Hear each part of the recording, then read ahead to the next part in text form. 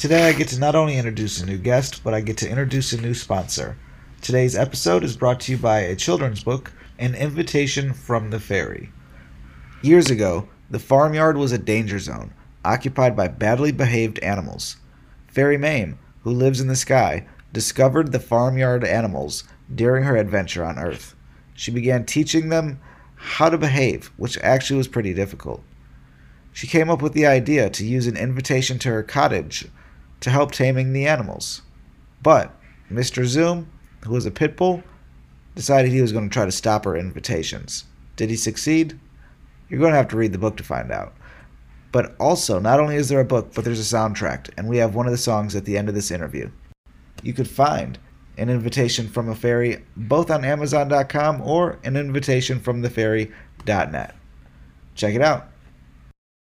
I mean, I had big dreams, but I was never making a project with Kareem Hunt, or this is how we're gonna sell out this show with Lil Pump, or boom, Jack Harlow right here. It's just, they're kind of all just in a sequence where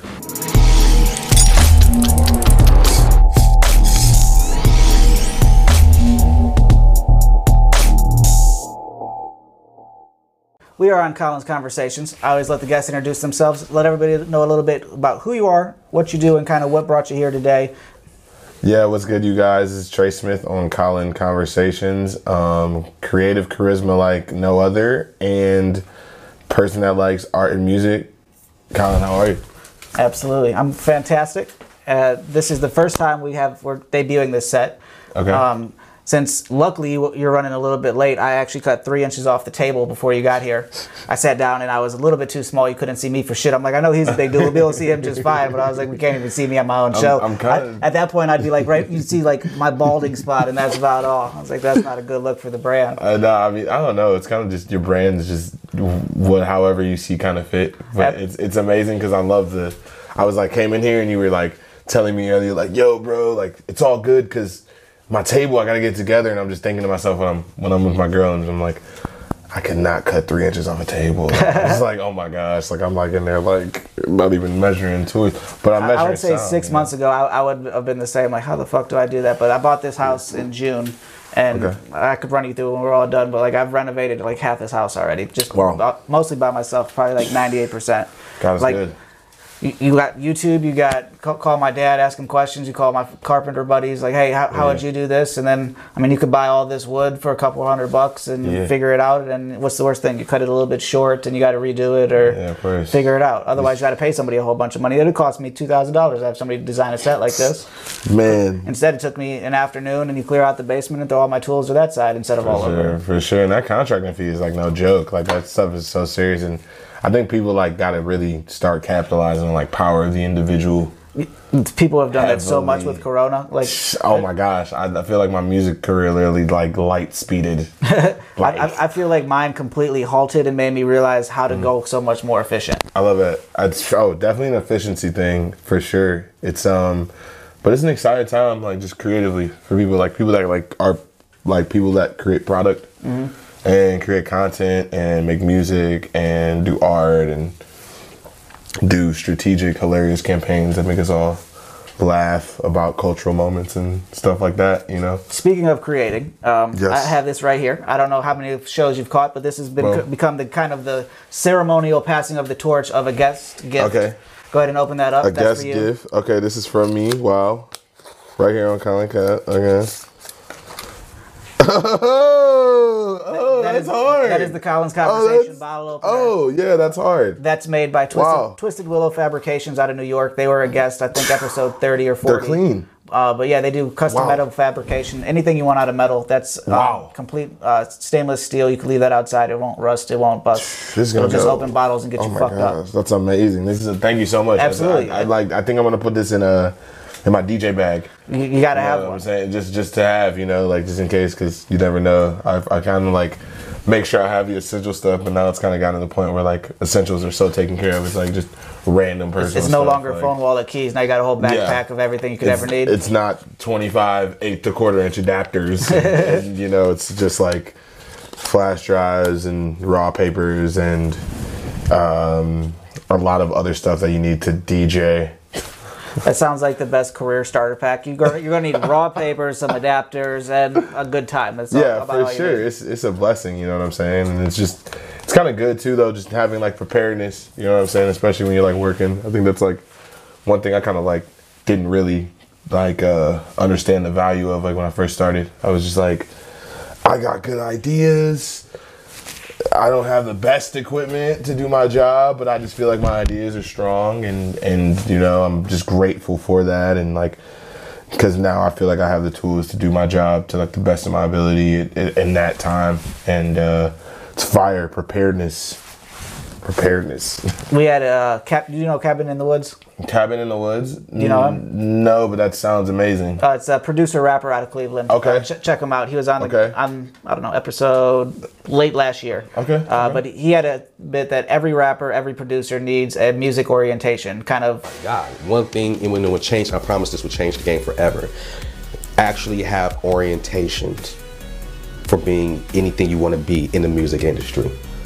How McDonald's kind of runs you through how to make fries, how to run the Big Mac. Like, you have to teach people that it's not just, not just about creating. It's about also running it as a business. You need to make a product to make money. Absolutely. Whether it's a performance or whether it's absolutely agree. A release. But so many people are broke musicians, but they're trying to make a living off of 0.00004 cents a stream. Absolutely. That's not getting you anywhere. I mean, it's not. And the real thing is, I think, is just the fact that it's like, it's not something that's driving them. They need to be driving a purposeful project or piece or product. I mean, let's not even like, you need even just taking it in the most like simplest form is just, you know, I don't promote and then release a product. I already have the product, and then I push it to who I think needs this product in the world. Right. You know what I'm saying? And like, that's just a huge thing, because, you know, there's a lot of artists, there's a lot of creative people that, you know, don't feel like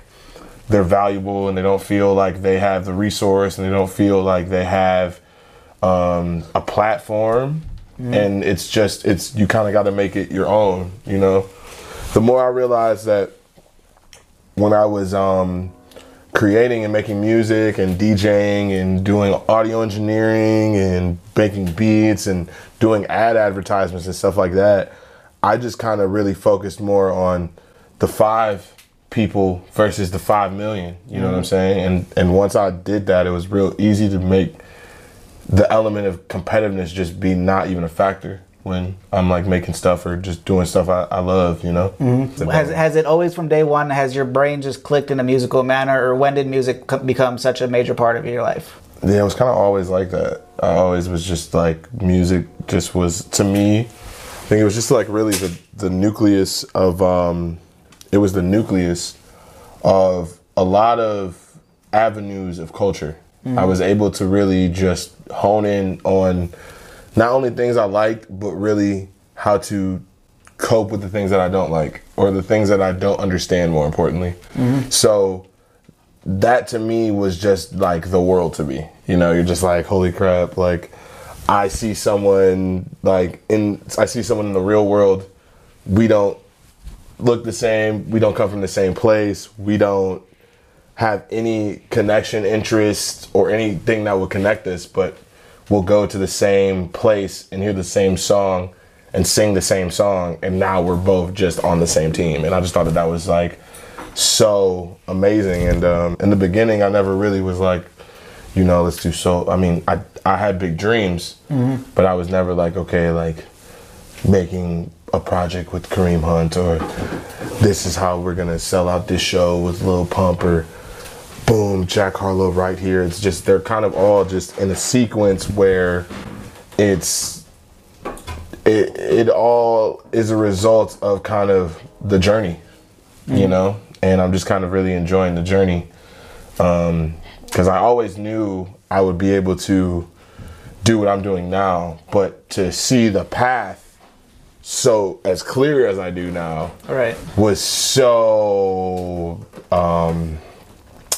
far-fetched. It was so obnoxiously far away, you know? So yeah, I kind of feel like I always had a good foundation, and I knew music was going to lead me into great things. So And has it been Cleveland from day one, or where were you born and raised? Yeah, I mean it's pretty much Cleveland. I was born and raised in Willoughby, so like I went to like before I was there, like being my like elementary school, I was like in like South Euclid or Cleveland Heights or. So east side suburbs and yeah, like do you make the west side divide, or are you one of the people that as soon as you hit that west side, you're like, nope, got to turn the car around? Nah, I'm pro west side. If you in Parma, it's so weird whatever, to me how like if you live on the east side, if you grew up on the east side, for some reason you're like it's like subconscious beef. Yeah, like for what? Yeah, like, the only difference is they have less expensive delis, and we try to make a corned beef sandwich cost twice as much on the east side. I know, and they get they got the concrete budget for their skate parks, so like they're just out here. But I think that like the West carries like a different energy in Ohio, and it's actually really great contrasting wise to like the east side, because you have like more like people that are kind of more like I think culturally progressive in what they're doing. You know, just like how I was like seeing like skateboarders on the west side in Lakewood and like kind of being a part of that culture and stuff like that. But yeah, just really was mainly in Willoughby and surrounding areas. But you know, I was in elementary school there, middle school there, high school there, and just had a lot of foundational parts of that there. Where's if somebody was going to come here as a transplant just for say a weekend, where's 3 places that they need to go, whether it's Willoughby, Cleveland, West Side, within the Cleveland area, the Trey Smith top 3 places you need to see? Trey Smith top 3 places you need to absolutely go. I would recommend, if you want like nature, I would recommend Skyline and Willoughby Hills. That stuff is so great. It's a nature preservation. It's not owned by like I don't know, the like Metro Parks. It's not owned by them. It's just like a nature. Is that the bird sanctuary one? Yeah, of course. With like the right by River Road. Oh yeah, like six right and River Road. Right before over by 6 the and River. You got the soccer things. Right? Oh yeah, of course. That's the spot. That's one of the best views you'll get. Like if you go deep enough and know the right paths to go to.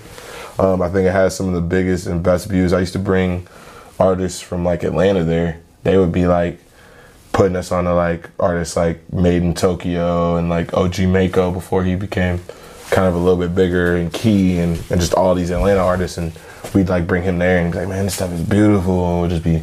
See, I hate that part for one reason. They don't allow dogs. They don't? Nope. It's because it's a bird sanctuary. So to protect the birds, you're not allowed to bring dogs in there. And I forget how much, but there's a sign that's like a ridiculous fine if you get caught with a dog there. No way. And me, like, there's no point in going to the woods if I'm not allowed to take my dogs. Yeah, like, that's kind of sick. It's kind of a sadistic feeling the few times that I've gone to the woods, and I'm like, well, my dogs are at home. Like, I do it for my dogs. So absolutely. So like I get it. So that's. Wow, that's kind of a very disappointing thing. But the same type of lookout in the same area, though. Like 3 years ago was better because you could see the skyline a little bit more. But over in Chapin Forest, how you could see downtown Cleveland from Kirtland, it's the same type of overlook. Where like now the trees are kind of getting into where you kind of have to wait till fall to see it. But like to know that you're in Kirtland and pretty much nowhere, and then you're like, oh, that's downtown Cleveland. Yes, that's amazing. I love that you actually bring that up because like I literally was like. Before I was even going to that spot, I was going to Chapman just all the time. I like worked with a artist from way back in the day. His name was Chris Black.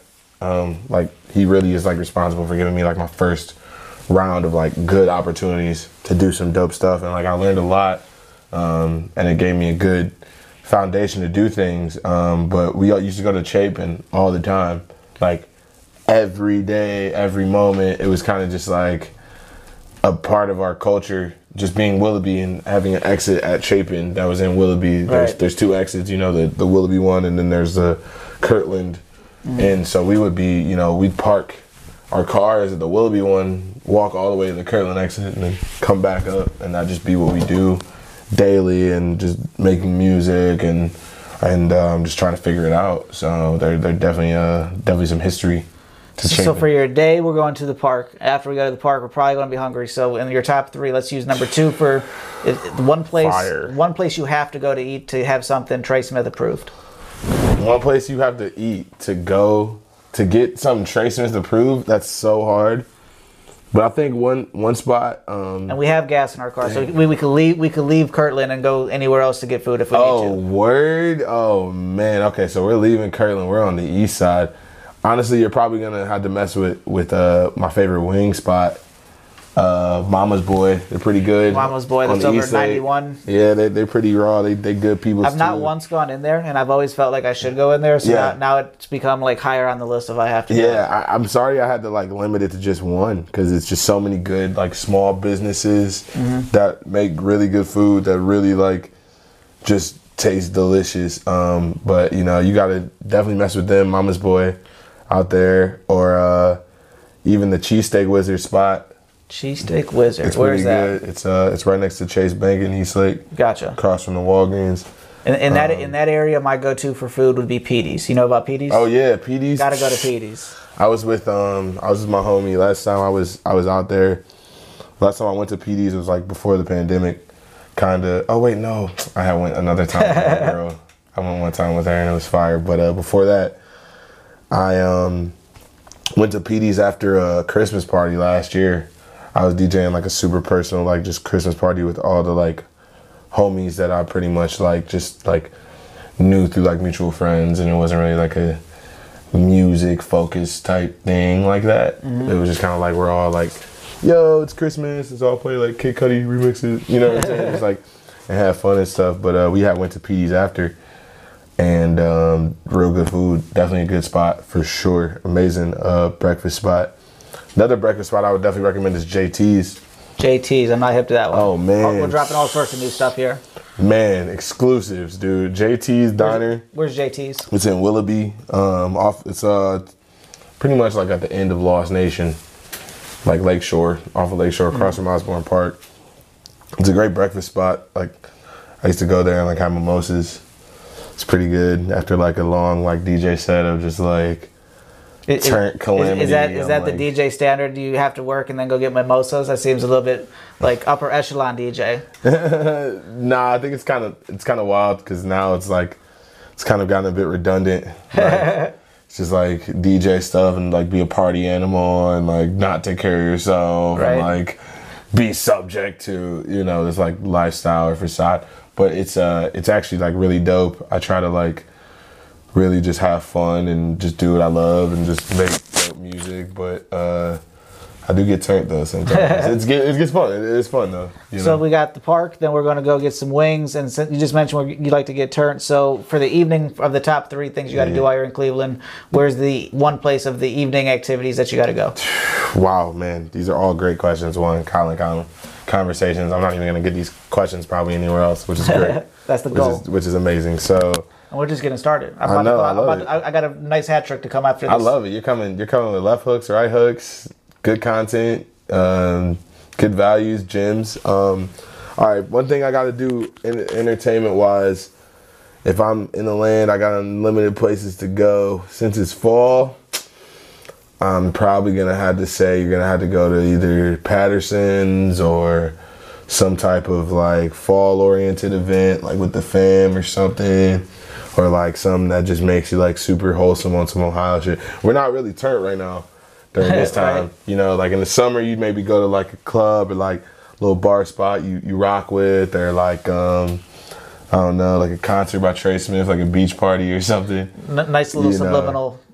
It's not just any concert. It's got to be a concert by Trey Smith. Yeah, for sure. Because I'm always doing those, but obviously during COVID, it's actually been just get better at designing concerts, creating concert experience. Yeah, we went to the Grog Shop for the first time this year last Thursday to see the Blockhead Johnny, Scuff Mixon. Oh wow, Mellow Man Funk. Blockhead such an interesting, like, there's like, you had to stay at your tables and you had to stay with the people that you came with at the table. Like, that's cool. It's so weird to like see the music, but not like, it's like a whole different way to interact with it. And like you said, people are just trying to figure out how can we still have a show. Yeah. And still try to do things. I feel you. That's amazing though that you even went to that show. We got to go to that show. We support everything that, sure. Especially Scuff Mixon does. And then, like you said, Blockhead Johnny. You gotta love it. Yeah, they're goats. They're good people. They're just I consider Blockhead Johnny is like one of those people that is in the scene that he just kind of is like a a good piece of like Cleveland culture. I think I forget what episode we said. We said Blockhead Johnny. Oh, that was the Doobie Rogers episode. Doobie Rogers said he was like the corner store, that he's always got the snacks. No matter what type of snacks you want, Blockhead Johnny's got them. So let's move into something that everybody has to do to get on the show, is actually show that you have real fans and that you don't buy your followers type thing. Please. That we have people interact, give questions to the show. And what you don't know about is some of them that are submitted via video. Yeah. We got 2 of them that you don't know about, and then we have some Instagram posts that we're going to pull through. Cool. So the first one is going to be a video from our friend Jamil in the show. Oh wow, that's brother. So let's play this here. Hey Trey, hey Colin, what's going on? It's Jamil in the show. So Trey, my question for you: I know you produce and create in a lot of different genres. If you could only produce and create in one genre for the rest of your life, what would it be? And it can't be hip-hop if you want. I love it. Hey Trey, hey. I love that. And now I just want to go expert mode. So so he's telling me I'm a producer. So beforehand, one, shout out to Jamil. Jamil, that's my guy.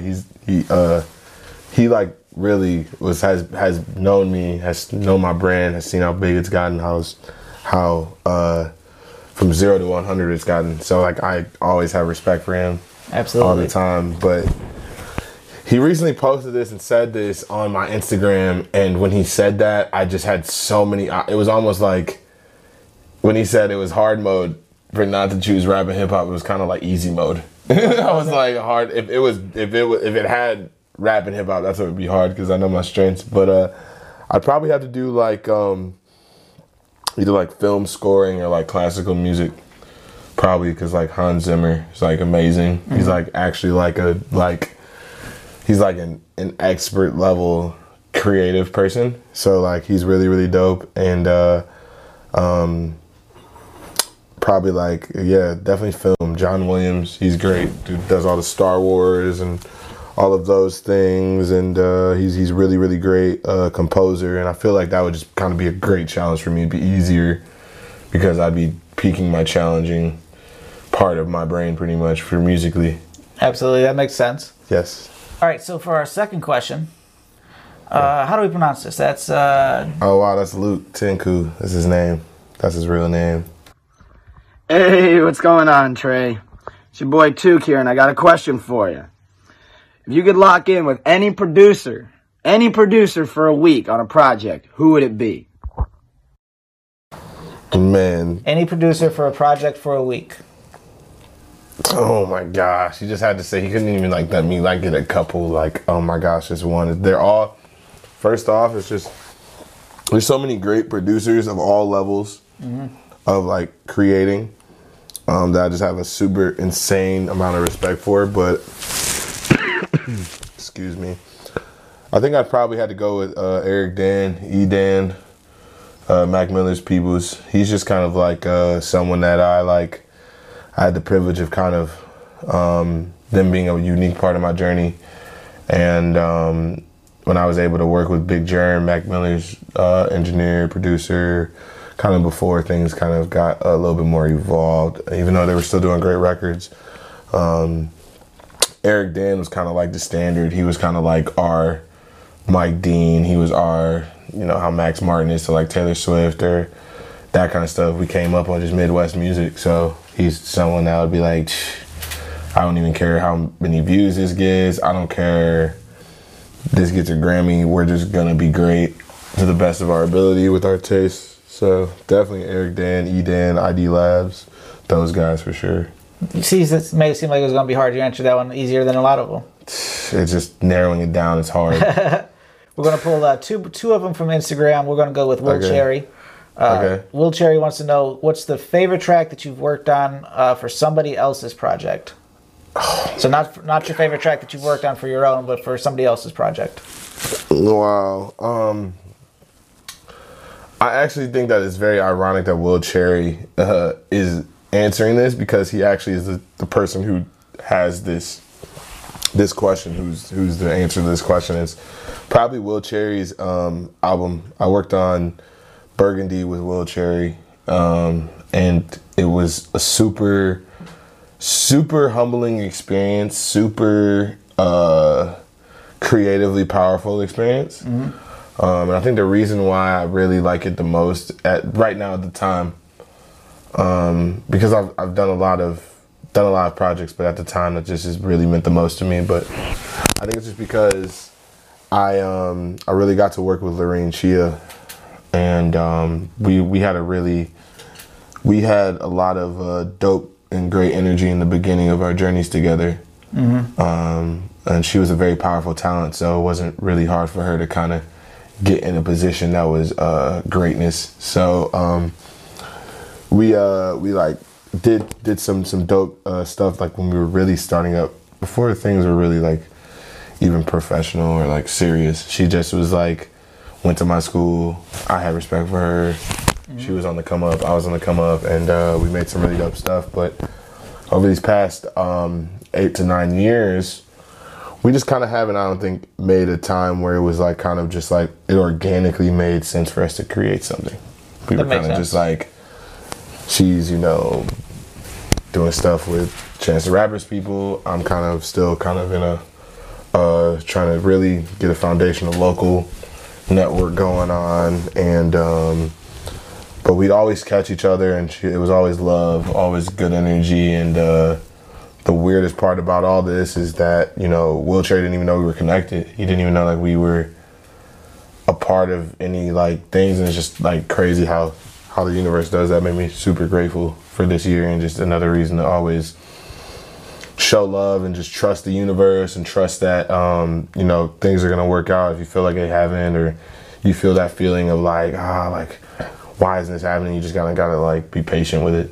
This is at Your Kids Friends. What visual design project meant the most to you, and how do you use that energy to create new stuff? Because you don't just do music, you also do album covers and all sorts of visual work too. So for sure. What was the number one project that stands out to you to kind of feed off that for future energy?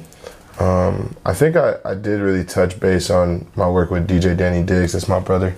It's my dog in the DJ world, and like, I mean, just in life in general, he's just a good dude and funny guy, and very wise, but doesn't really take life so seriously.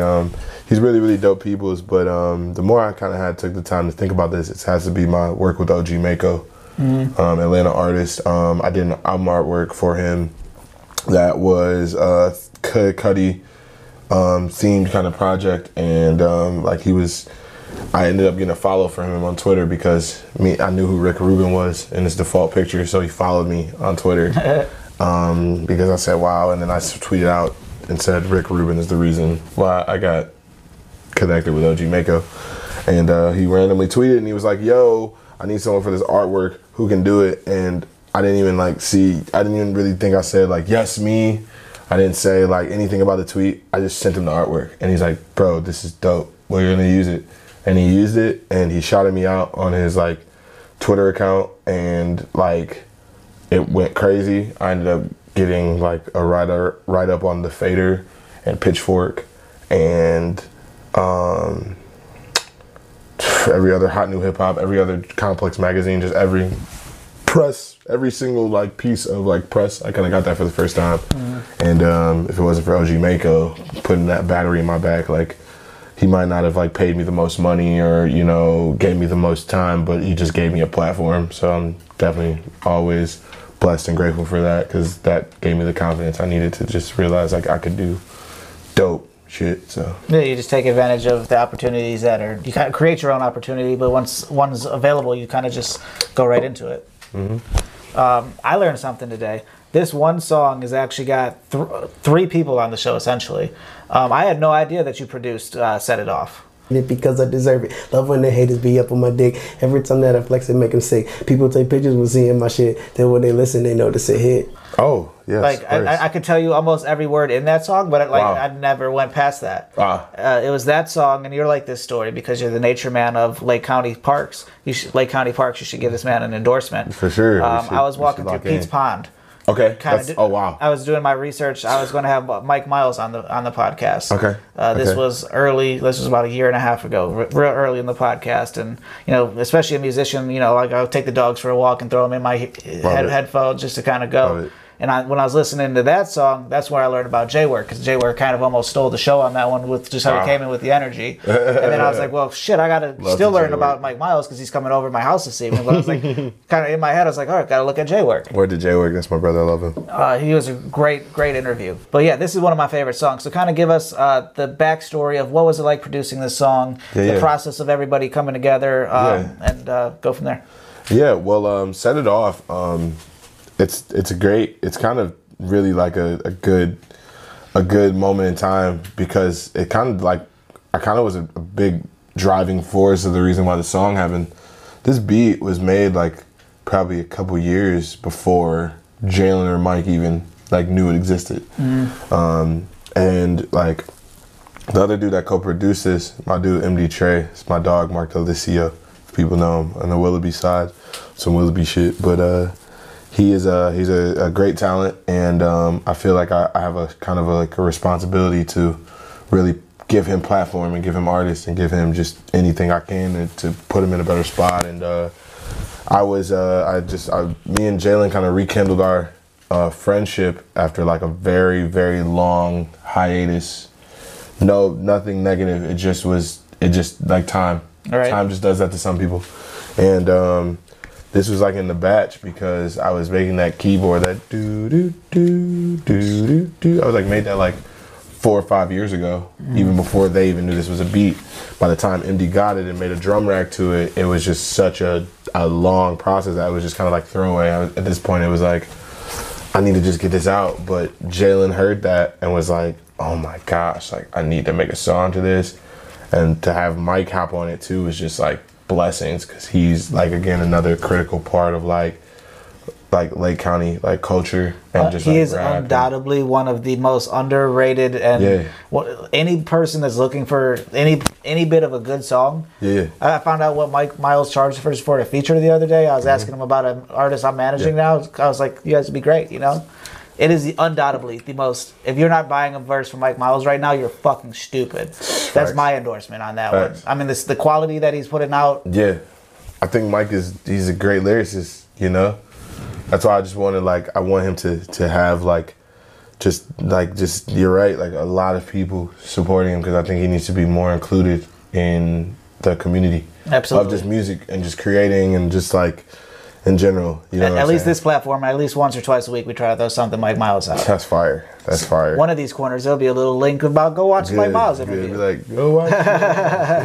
Was it a long process? Did it kind of come together quickly once you got the beat, or? So this process was very interesting. I think that once Jalen got the beat, he was kind of hyped. This was already a moment in time when Jalen was really kind of just consistently recording himself. He got so compelled to do music that he really was like, you know what, I don't have the most like engineering skills, but I love my music so much that I'm gonna sacrifice what I need to really get the song done and just to do like some dope with it. And he recorded this at his spot, and shortly after, I think this might have been like one of the very few songs like he ended up like not releasing or did release like the last one before he started linking with his engineer Kalam, who's actually a Cleveland legend all in himself. I could go on about Kalam for days because of how amazing he is, but we ended up doing a revision to it, and of course Brett Vance shot the video. Shout out to Brett Vance too. That's my dog. I was just talking to him today. I gotta say though, the original version better than the second version. From a fan, personally, 100%. I liked it. I don't dislike it because I like the song, but the first one 100% better than the second one. What do you think is like the best part that you take away from the first one versus the second one? The second one to me, it's again, I sit here and I ask questions. I don't know the technical parts of it, but to me, it sounds slightly slower. Like, I don't know beats per minute or anything like that, but the build-up is slightly slower. You're already ahead because you know what you said beats per minute, so. I'm not retarded. I learned that. You're in your bag for that. That's why I sit here with people like you, so that I learn. I love it. As a marketer, I need to sit down with a musician, a maker, every other position, so that when a new client comes up, oh, well, yeah, I just talked to Trey Smith the other day. I could tell you different things about this or That's that. great. That's amazing to have. But yeah, to me, it's a more polished version on the second one, but the rawness of the first one is what I like about it, I think.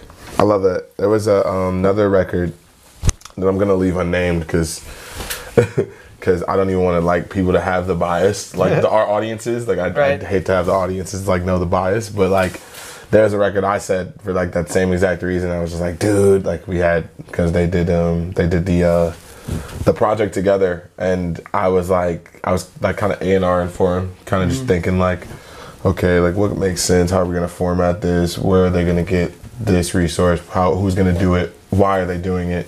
All that kind of stuff. And there was a song on there, and like I was like dying. Like you guys need to use the original one. I think that the song is losing value because of it not being the original one. And my dude work was like, Trey, I'm telling you, you just gotta trust me. I know you don't hear the second version yet, but you're gonna like it.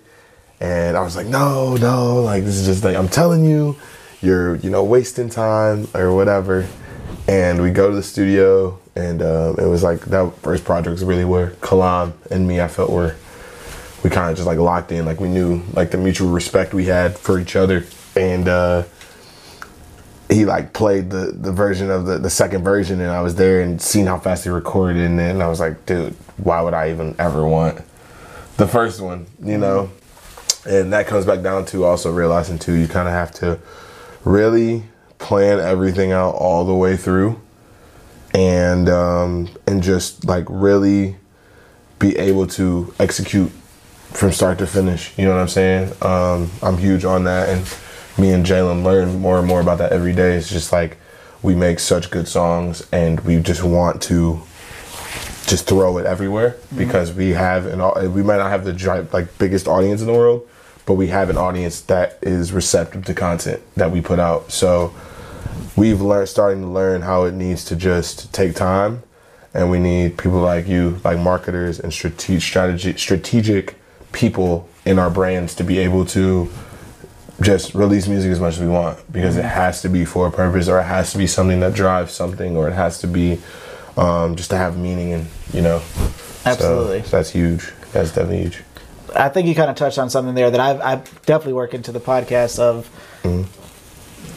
Right now, I think you're ended up being like early 90s in episodes, but about 70 of those are actual full interviews of different people around the town, or I've done some international Skype things, but most of them are local Cleveland people. And if you're a gambling person, you got to figure at least one person of this 30 people, music-wise, that I've interviewed, one of you guys is going to blow. Right. And then at that time, once somebody goes to look for an interview, say when you blow up on a new song, then they see, oh shit, Colin's Conversations 2 years ago had him, he had J-Work, he had Jamil in the show, you connect, you have all these individual pieces, and if you could then get the backstory of all of them, then once it all puts together, once one person blows, it's a chain reaction of follow this lead, follow, like we said, the little up here, it's this guy. We just talked about, there's 3 different links I could throw in about the Set It Off story. Of course. And that's like amazing too.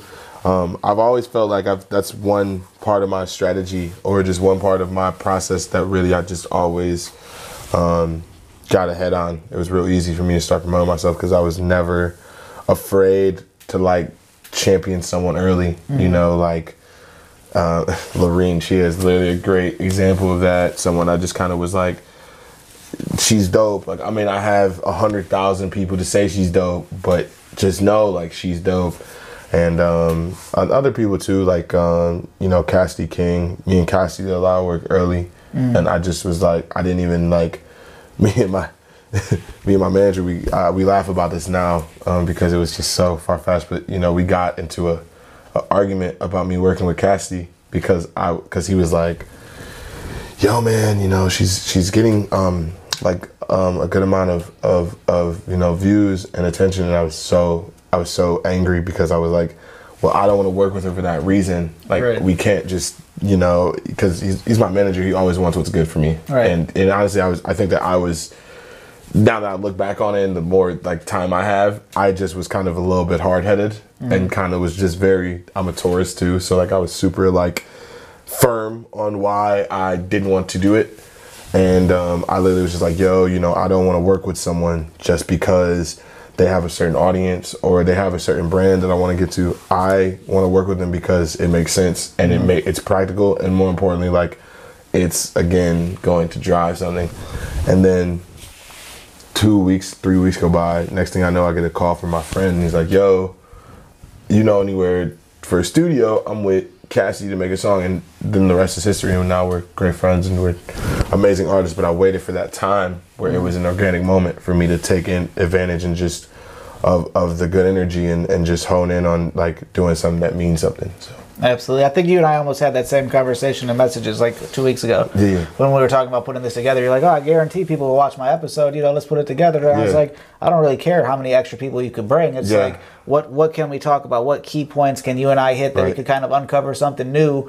And then once you see, oh, there's 4 different things we could talk about. Because that's the worst thing you want to do is have somebody come over that you've never met in person, come sit down here, and then try to be like, fuck, what am I going to talk about for the next 45 minutes? Right. You know what I mean? But like once you see that, you're like, oh, he doesn't just DJ, because how long can you talk about going like this? But when you figure out, oh, he understands the business behind music, he understands the different way to promote himself. You know what I mean? There's 8 different angles to bring it. Then you're like, oh, it's not about your audience at that point. And the reason you have your audience is because you're so multifaceted. For sure. And you're consistently trying to put out new things, and they see the progression, so they follow you. Yeah, of course. And that's just, I think, comes back down to like just consistency and just foundation.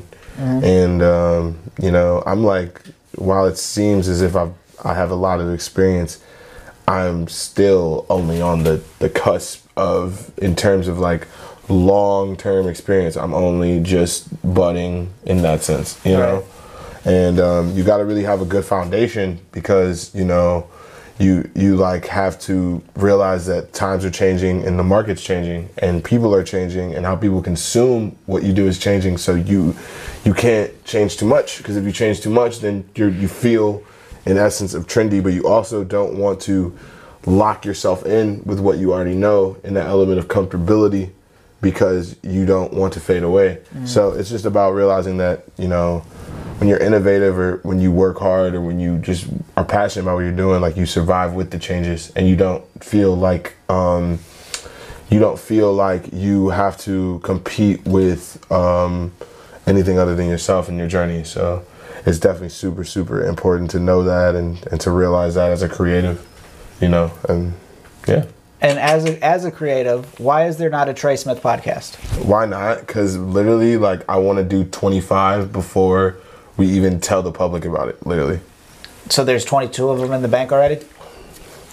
We got to turn the cameras off, and then we'd have to talk about it. Gotcha. The reason I ask is that's kind of one of the main things that I've thrown out to a lot of different musicians locally is, we mentioned earlier, you get next to no money when you stream a song. But the fact that you only are focusing as a I'm just saying you, but you know what I mean, musicians in general are focusing on either an EP, an album, or a single. But instead of just focusing on that one end product, if you then focused on documenting the process of it, interviewing the producer or the person that's, you know, a feature on the song, you have that, you put all that together, you have a podcast, which you could then get sponsorships, make more money, and then at the end of each episode release a different song that's going on that project, or a snippet, or, you know, a different edit to be like, hey, podcast, what do you think? Kind of another way to put your face out there. Yeah, for sure. Because when, I think you'll probably agree with this statement, as a musician, you're not just selling music, you're selling yourself, and your product is yourself. Yeah. So like, you need to figure out different mediums to put your shit into, whether it's a film, whether it's a podcast, but there's so much more revenue possibilities. In the same way that we're sitting down here, you're already in a studio. That means you have better recording stuff than I have in this podcast studio. I agree. You have that golden opportunity of content as a producer.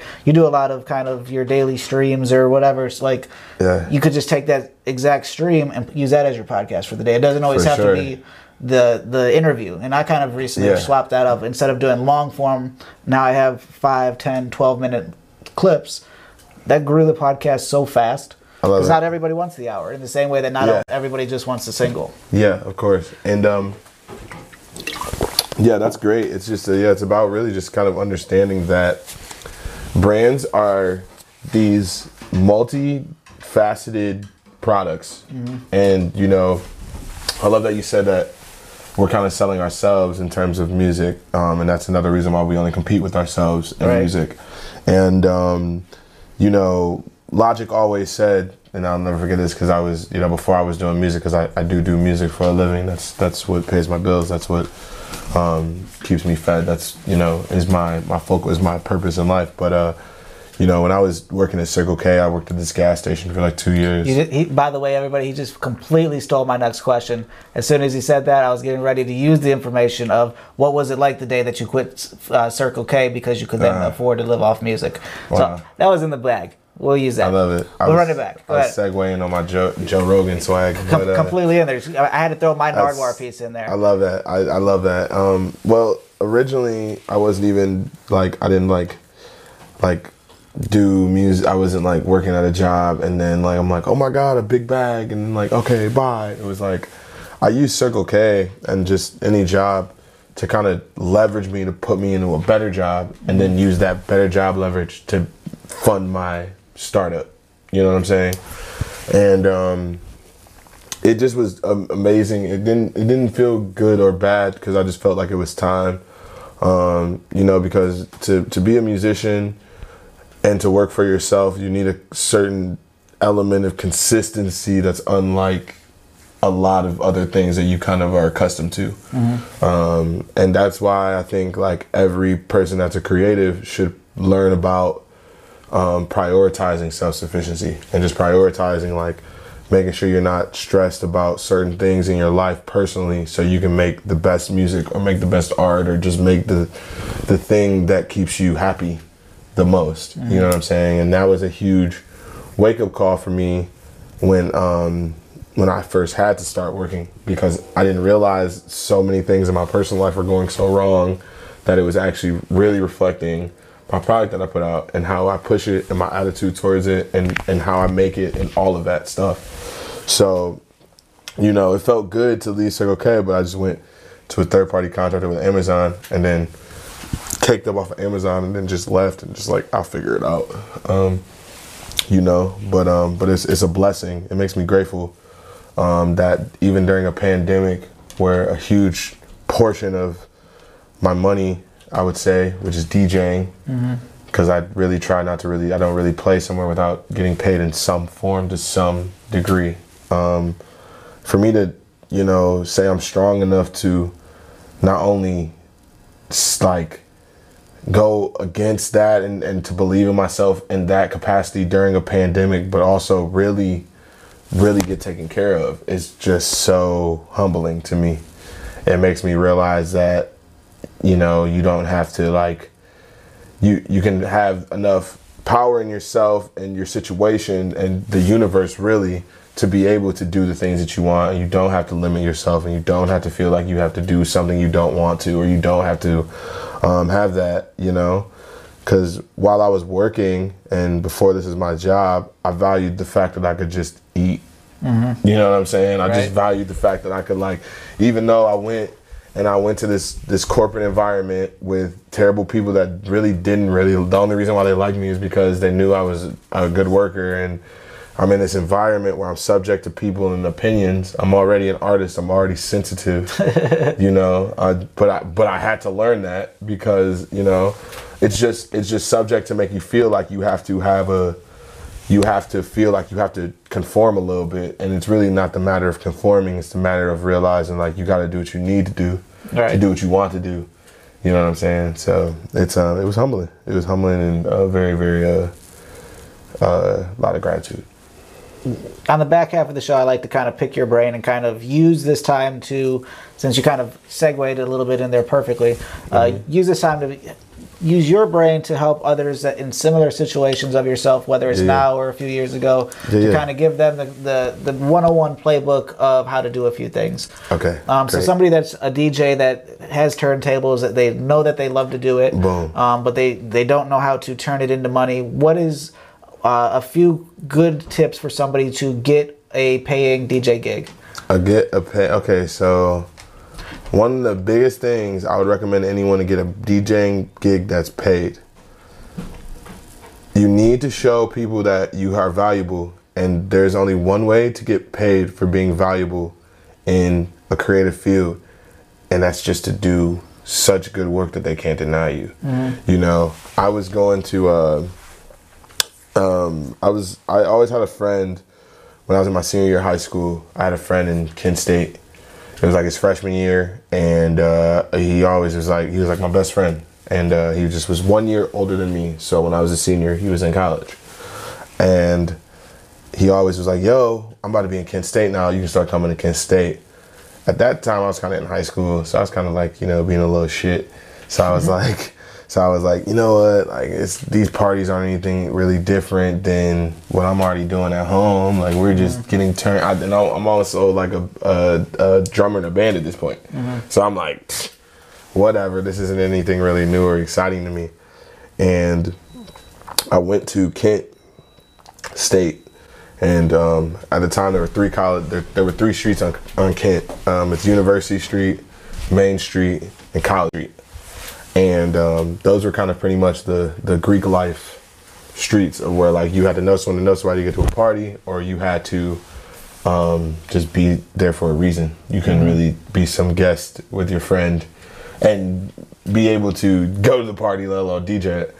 And I just thought to myself, like, how could I make these people like know that I'm serious, and I want the platform, right? Because college is the biggest platform. You could literally go to a college, promote yourself, and come out even and come home and gain something. You know what I'm saying? So I went up to a fraternity. It was a TKE in Kent. Shout out TKE and Jacob Penna, but he's later in that time. But I went up to him and I said, hey, because I was a freshman, my dude was a freshman. I said, you should let me DJ your party. I mean, I'm in front of all these brothers. I'm in front of the president. I'm in front of 10 people that all look the same versus me, this one kid that's just there, that's young as fuck, that, you know, it's just all odds are against him, you know? And that was like, look, let me DJ your party.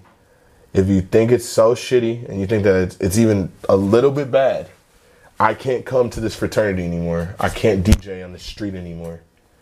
And everyone was like, what? Like, this kid is bold. But I like him and I like his drive. And I ended up DJing that party, and the rest is history, because they ended up, every time I went there, they showed hella love. I was able to get people in there whenever I wanted, whenever I pulled up. And at this point, my friend, like, he's not even joining a fraternity yet, but then he joins a fraternity. And now I'm already kind of buzzing around the college, and I'm basically having the ability to do gigs. And eventually I land a gig with a fraternity I'm gonna leave unnamed because Greek life is super private and very sacred. But they gave me a residency, and they said every time you come here, you can DJ as much as you want. You got somewhere to stay. You got a home base. You got some drinks, so you don't have to try and get someone else to get you your drinks or some shit. And that'll be our payment to you. And that just was amazing, because I was able to go out and eventually get paid gigs, because everyone would see me DJing the fraternity parties, and there would be 200-300 kids there. And then I'd go down the street and be like, yo, guys, you guys are doing this show with this rap artist. I've been DJing all these fraternities, and I don't even go here. So now you're like, holy crap, you don't even have that bias of a college student approaching something from a business opportunity. And it was just super easy for me to leverage myself again into something that was a paid type situation, to where I would eventually be able to DJ the freshman weeks, and how they have the freshman meetings for Kent State, directly for Kent State. I ended up DJing that, and I got paid for it. So, you know, you gotta stay open to opportunity and just play shit that's dope.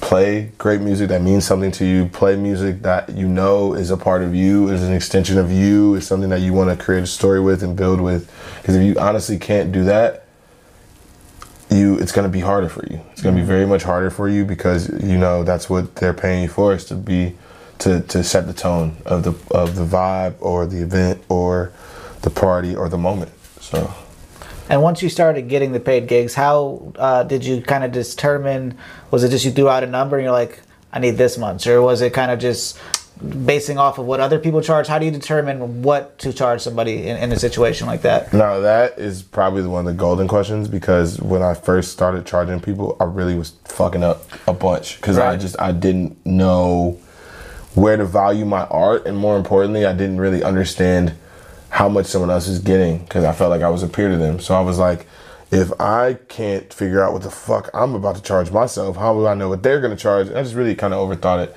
And you kind of just have to realize like that how you value yourself is going to be how other people value your brand, because it's your brand. So you have to really just study and learn. I was getting paid when I was in a rock band.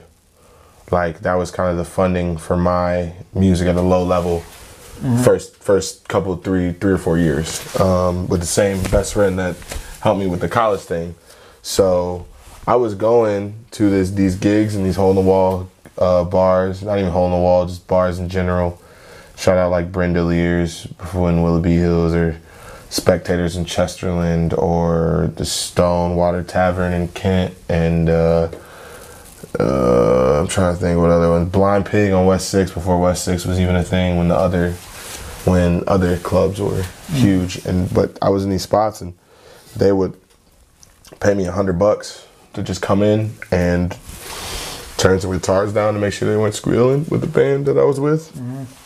And that was my little five $20 bills I had to just figure out, okay, like I don't necessarily need to like spend this impulsively, but like could be something that could go towards my music. And I just kept reinvesting it back and reinvesting it back and reinvesting it back. Even though I was spending it, I was just building equity as much as I can.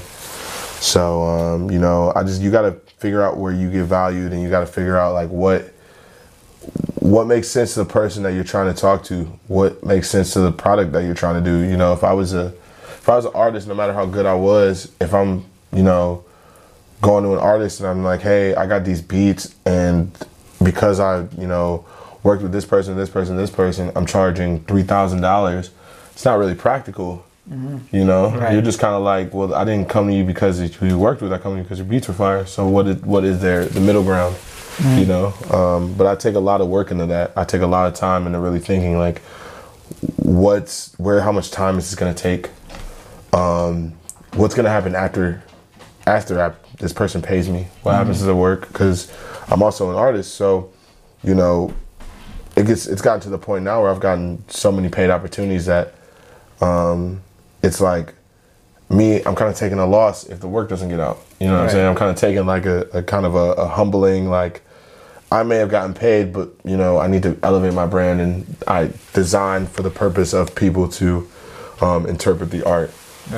So, you know, it wasn't even a money issue, you know, but like I said, just talk and communicate with people, because you can't assume just because someone doesn't have a following, they don't value you and they won't pay you however much you think. You know what I'm saying? I got these kids right now, they're paying me, you know, a lot of good money for mixes, and they just have not been in a studio environment where they've dictated to know how much that is and what that is. But I don't see it as a moment for me to be like, all right, I'm just gonna run the checkup on them because they're young, and I'm gonna like son them. I just say it as like, well, they value what I'm doing, so maybe I should, instead of trying to figure out how I can squeeze the most money out of them, how can I give them the most value that they have, to where they can make money for themselves and not necessarily even need to spend with me all the time, even though they keep coming back because they love the experience and they love the product and they love my energy. You know what I'm saying? And you kind of just got to really ask yourself that, because everything's different. Like Jay-Z said, there are no rules in what we're doing. There is no, you know, there is no set plan. You know, if you're a doctor and you know, fix hearts for a living, there's a very specific way to do that. You need to be very qualified, and you have to have a lot of experience to do that in a way that is going to impact that person who's essentially buying from you. You know what I'm saying? Obviously, like, it's heart surgery and it's insurance, but, you know, hospitals are a business. You know what I'm saying? So you kind of got to just have that sense, and it comes with just experience. The next thing I want to talk about your business acumen is the value of essentially the value of collaboration and partnership. Yeah. You and Young Cap have been working together for years. You and Jay Work have been working together for years. Yeah. The list goes on. But kind of what is the key to building a new relationship, or maybe even are there any tips of reaching out to somebody that maybe you think is above your radar to kind of build yourself a new opportunity? That's a great question, man. I think a lot of that is based around understanding that, you know, closed mouths really don't get fed. You know, if you have a beat or you have an art piece or you have something an idea, something in your mind that you know could rattle something, could change something, could put someone in a different space, you know, you got to really champion that, and you really have to hone in on that, and you need to focus on that, and that has to come with channeling your energy. And I felt like a lot of the times when I felt that I had a big idea, something that I think was a larger than life idea, the only reason why it didn't work out was because I psyched myself out, because I felt that they didn't think that maybe they won't think like, what are they gonna feel like if I do this idea, or what if blah blah blah, and all these other things that don't really matter in this terrain. Because also when I've had big opportunities that I'm also like, what the fuck? How did I even wrap my head around doing something like this? A lot of the times I just overthought it, and a lot of those people on the other side that were at that level really appreciated me and respected me for the thought. The thought is what counts, you know what I'm saying? And like that's just a huge part of that, most definitely. And of those, that's the word, most definitely. Most definitely. Actually, yours. I had your word earlier. I forgot it. I'll pull it up. The next time you say it, it'll click. For sure. Tell me more about the relationship with Young Cap. You're his pretty much resident DJ anywhere that he goes. yeah. That's kind of a good resident tour DJ. Yeah, I'm always like every month like changing like my what I call my role, because it's again a multifaceted one. Because he's just like my brother, but I've really been with him from 0 to 100 again. So like being able, from his best parts to his worst parts, I was always there. So even though nowadays we're kind of just like, I trust him a lot. So I don't need to necessarily be as like next to him when something happens. So I got a lot of love for him, man. You got to really just build synergy, and you got to, and I got a lot of love for Daniel, because we just stay consistent. We always work. There might have been times where it was like, like we're like, and then other times where we would just want to fuck each other up because we're just so exhausted, and we just want to be great, and we just want to do dope shit, but we're human. You know what I'm saying? And we both are like Jordan, so like we want to like just fucking be great all the time with what we do. And that can just get exhausting, and you got to realize at the end of the day, like that's just like your homie, and that's like your family and your brother, and no matter what happens, no matter how they feel, you guys are still for one goal. You know what I'm saying? That's just to do tight ass shit, you know. I got 2 last questions and we'll wrap this up. I hate to, because it's been great. We got tacos. We got to eat eventually. Facts. It's getting late. Let's see. Let's go with the biggest thing that I've, in all the rapper, musician, producer interviews that I've done. Yeah. When I record a podcast, I do the audio, I do the video. As soon as the video's done, I'm ready to put that shit out, either on my website, YouTube. Yeah. Like, I've made it, I'm good with it, put it out there. That is not how musicians work. Interesting. And to me, I think there's probably 1 billion plus great songs that are on somebody's, like, your hard drive or a rapper's hard drive that never make the light of day. Yeah. My wife uses there's a song, Cabin in the Woods and Scuff Mixon have called Cheesecake. It's never been played anywhere other than Casey's basement, but she's heard it, and she knew the song after like a week, but they've been tinkering on it for years. So what is it about a song that clicks for you that says this is ready to be released, this is ready to get off my hard drive into the public, or is there anything that says no, I can't release this until? I think out of me personally, my biggest thing that really dictates of whether or not something is released is kind of based on really where is it going, Is it a collaborative project? Is it just something for me? Is it something that I need to do something else? Is it just, there's a very huge amount of plethora of factors, but a lot of the time it's just timing. You know, there were a lot of songs or a lot of moments where we were like, dude, this is gonna go crazy when we lock in and knock it out, and it has. And it's shown us over time and time again, like, we know the energy and how that feels. So when we're releasing records, it's like, we don't think about the blow up record. We don't think about the, oh my gosh, because we know what works and we know what things can do if we give them time. You know, like even with my album Cognitive Distortions, it was like, that was a to me personally, in my best, at my best resources being pulled, that to me was a complete thought.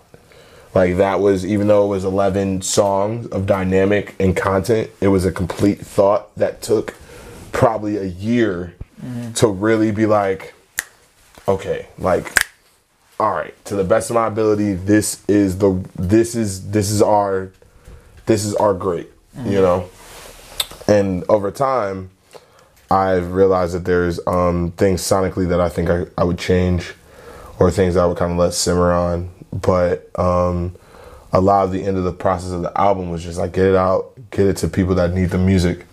At this point, we can't really, you know, fiend on how long something's gonna take. There were some songs that had 18 variations, 9 mixes, because we were in a position where we could do that, because we're all in-house. So all of our producers are in-house, all of our audio engineers are in-house, all of our graphic design departments are in-house, all of our business affairs are in-house, all of our marketing teams and people that are helping us promote our music are all in-house, all committed to us. So we can have the time for us to not rely on someone else's time schedule to design.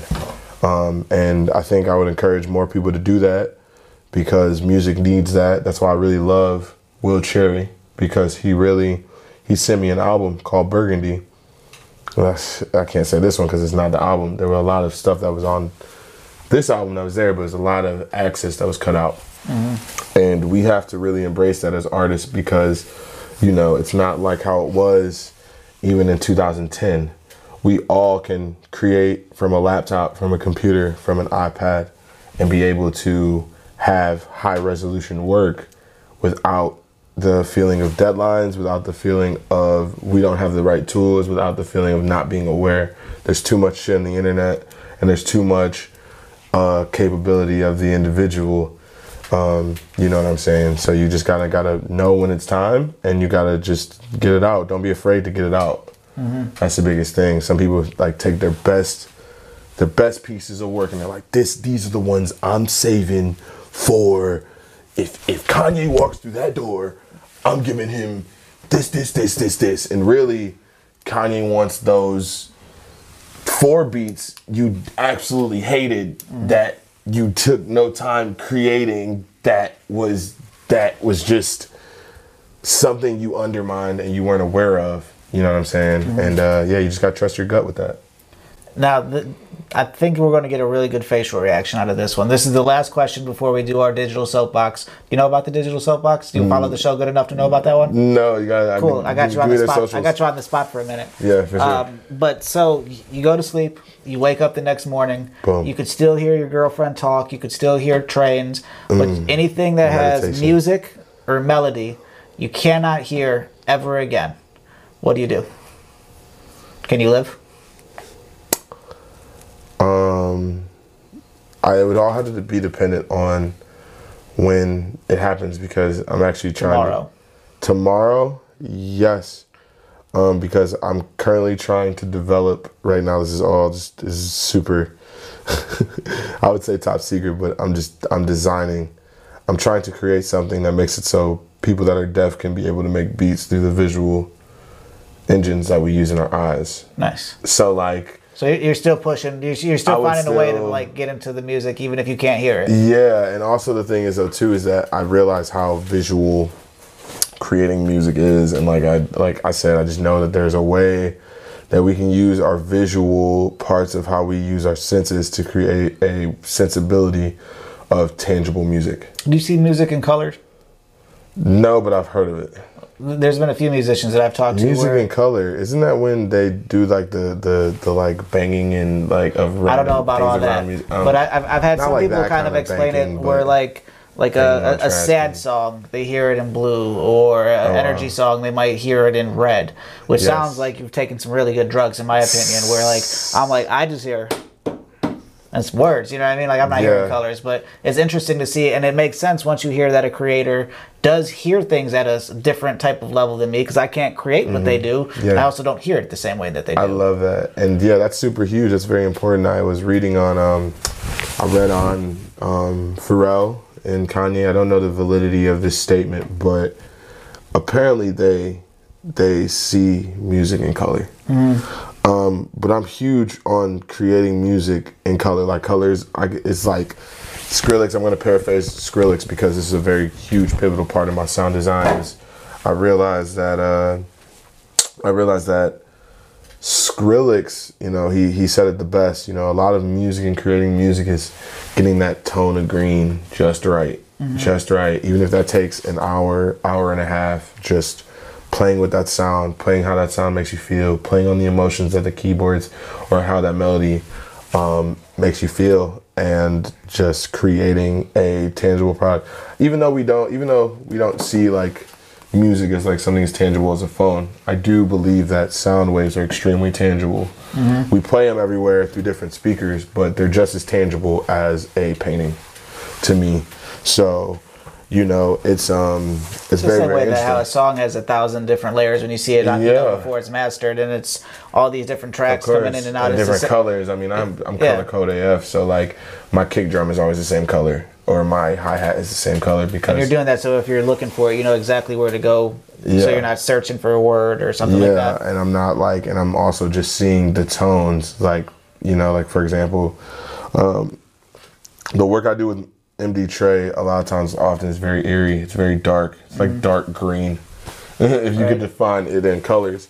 But there's a lot of color that can explain emotion, and there's a lot of sounds that can convey emotion the same way we do painting. So that's a very interesting take, because they're saying Pharrell like sees colors or hears colors or some wild thing, and I always thought like, do I see colors or feel colors? I think I can compare colors. I can compare red to distortion. I can compare, you know, orange to bright. I can compare green to eerie, blue to smooth. So it's just, it's very interesting. I think more people should do it too.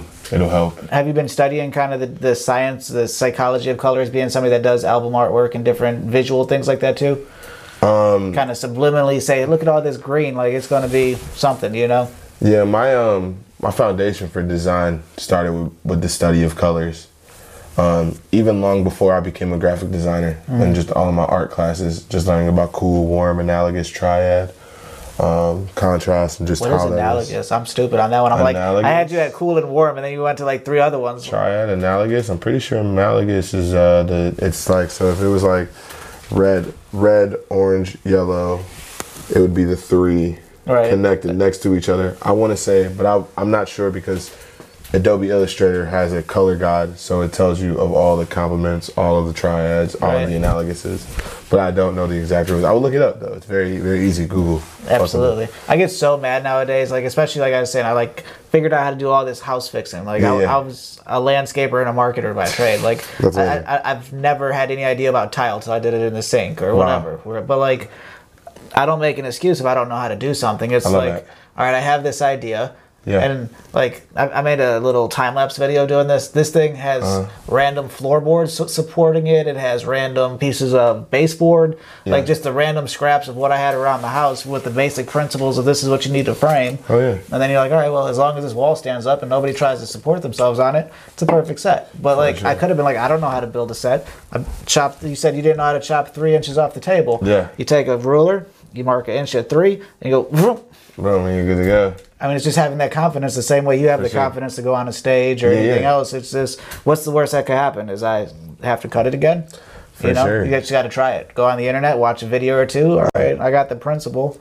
Put it to work. For sure. That's a lot of my design career. It's just like me learning about tools and learning how to do things, and just kind of, you know, Will Smith, he said it the best in Pursuit of Happiness when he like came and he like got there and he's in front of Jay Twistle and like 4 company executives, and he's here and he's you know, he doesn't have a suit on and he's painting because he's in like a huge, you know, he was in jail the whole time and his whole entire life was riding on this interview. And he said, you know, when they were interviewing him and obviously were bashing him about what he looked like and how he did, and he said, look, can I just say something? And he said, you know, if I don't know the answer to something, I'm going to say I don't know it, and I'm going to find it. Right. You don't stop at I don't know. You can never stop it. I don't know, because if I stopped at I don't know, you know, I wouldn't have did my show with Jack Harlow. If I stopped at I don't know, I wouldn't have worked with Young Cap. And if I would have stopped saying no, I wouldn't have done things with Wiz Khalifa's DJ or done that thing, because you can't let the ability of you not knowing something dictate if whether or not you're going to do it, because maybe you may not know, but maybe the other person doesn't know. Right. Maybe that person that's telling you that you can't do this actually has never done it, and that's why they only know. So you got to just trust your gut, and you got to be open to information and know that like anything is possible. And I truly do believe that. I genuinely like live my whole life thinking anything is possible. I can do whatever my mind takes me to, because there are no limits. There are only the limits I set for myself. So awesome. Now you're set up for the digital soapbox. I'm going to go reposition the camera. Dead on you. You're going to get 1 minute to say, for sure, end the interview however you want. So you could take it promotional, you could take it inspirational, you could just say how to find you. So I can just end it? Or you could just end it at 10 seconds and be like, I'm done. But you get up to 1 minute once we set it up on you to end it any way you want it to go. In a time where life is extremely complex and there are moments in time where we all have no idea what the fuck is going on, you can go to Trey Smith's DJ sets and you won't feel like shit. I am Trey Smith. I have been humbled by my man Colin here to give you guys an interview. Watch that shit. Enjoy that shit. Share it if you like it. If you fuck with it, you know what I'm saying? If you fuck with something, you can fuck with something. And I appreciate you guys. Love always.